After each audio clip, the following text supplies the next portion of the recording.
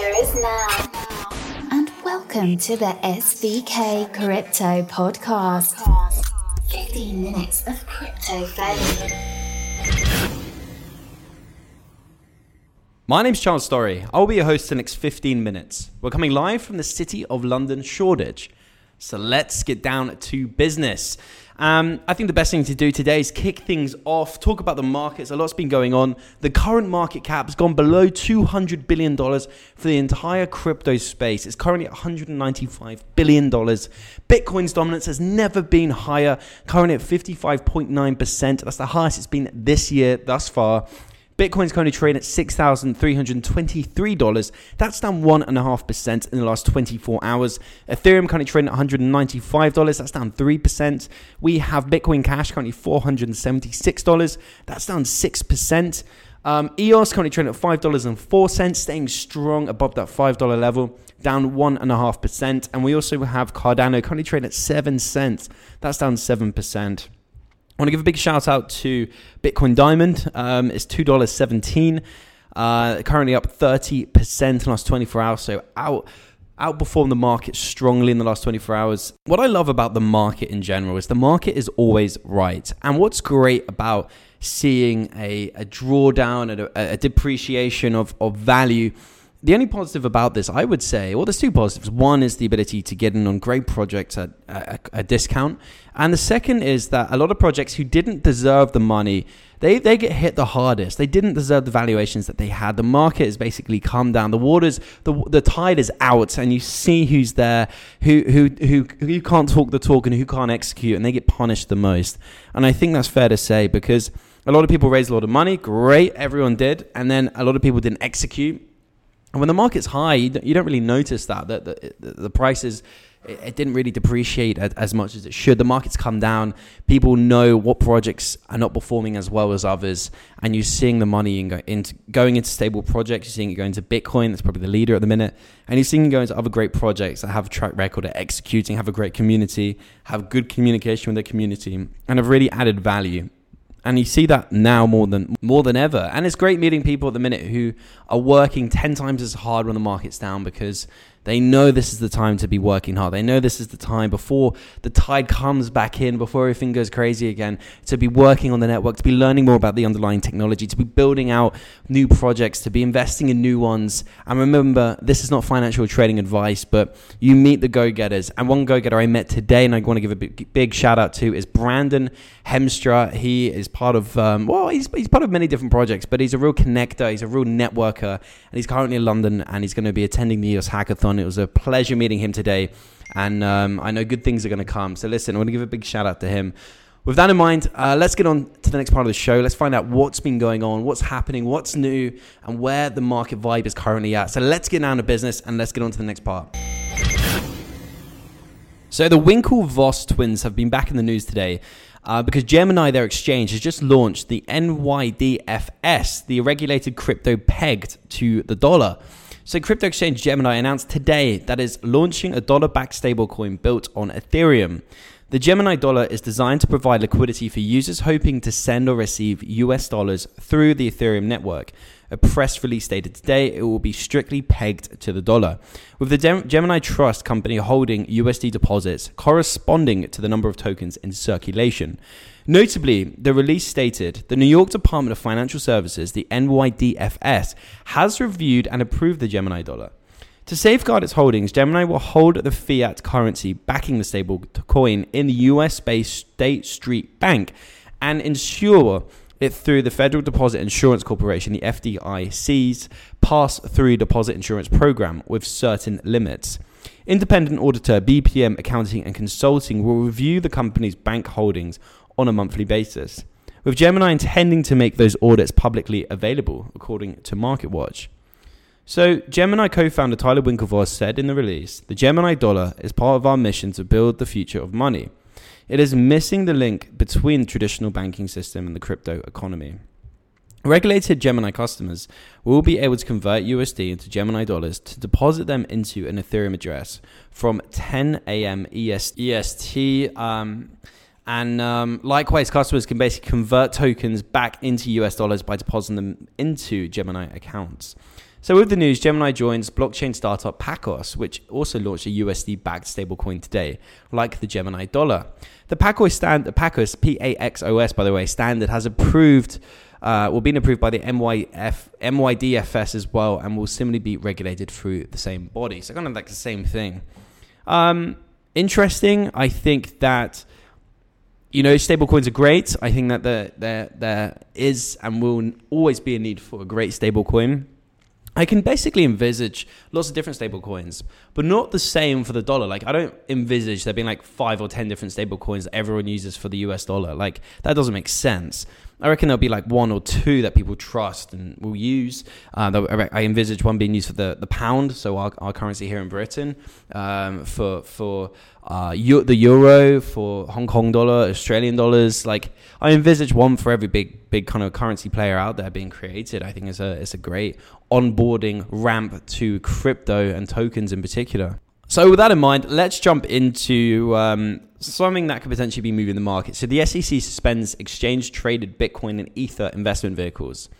So a highly touted investment instrument that sought to appeal to US public market investor looking for cryptocurrency exposure has just had a massive setback. So announced on Sunday evening, the US Securities and Exchange Commission, the SEC, has issued an order seeking to suspend the trading of Bitcoin Tracker 1 and Ether Tracker 1 exchange-traded notes issued by XBT provider AB, a Swedish-based subsidiary of the UK firm CoinShares. I just want to say I know the guys there really well, and I know they have a great team, which is super smart, and I know they'll want to work with the regulator to solve this as soon as possible. So in the official order, the SEC cited a confusion amongst market participants based in the US as to the nature of the financial instruments and the reason for their move.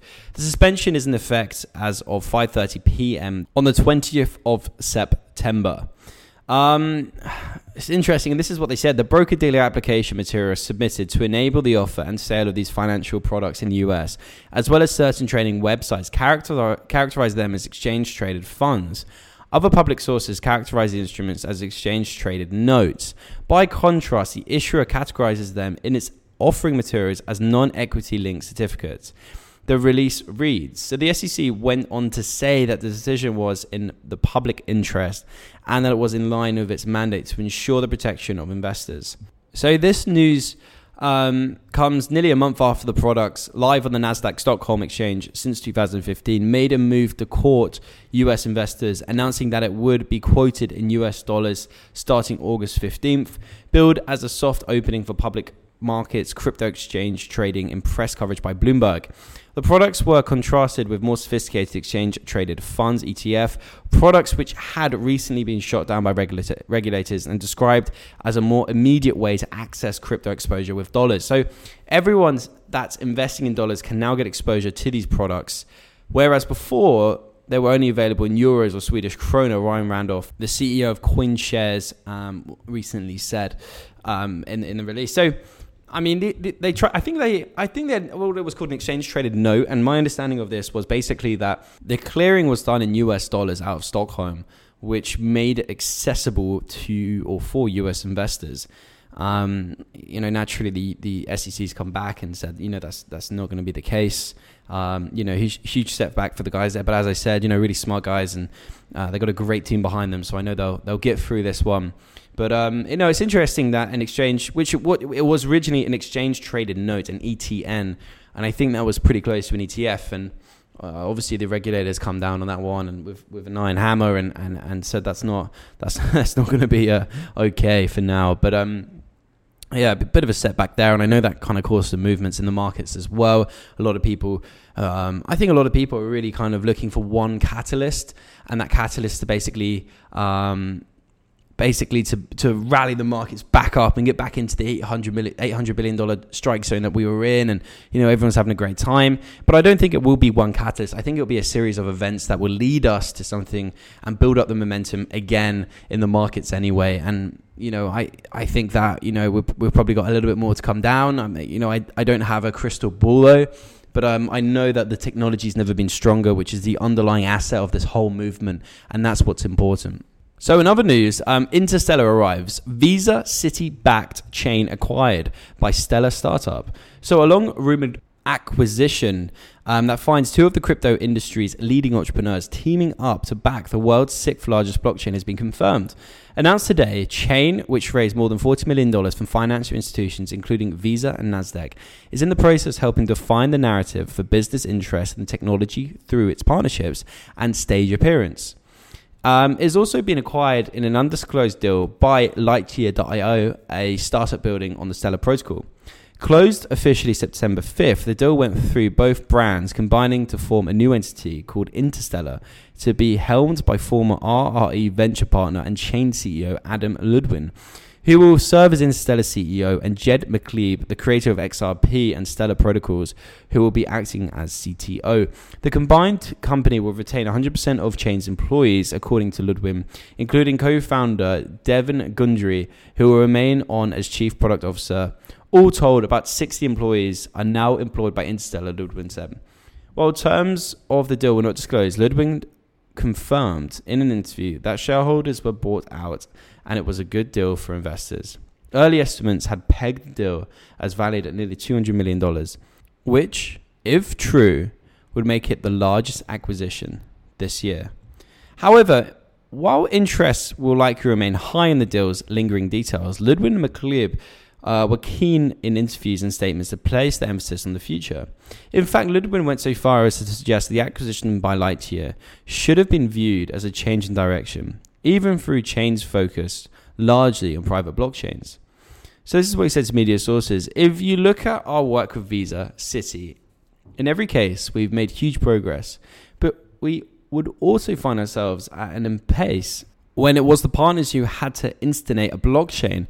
We needed a chain that anyone could access. So in Ludwin's words, Chain can or has got Stellar's envy when it realized that the open source project was succeeding on its goals of creating a platform that could excel in asset issuance, I'll bet largely without startups. At the time, McCaleb Ludwin encountered a problem created in 2014 and managed by the non-profit Stellar Development Foundations. The protocol's coders were looking for a link to institutions that could help them commercialize their work.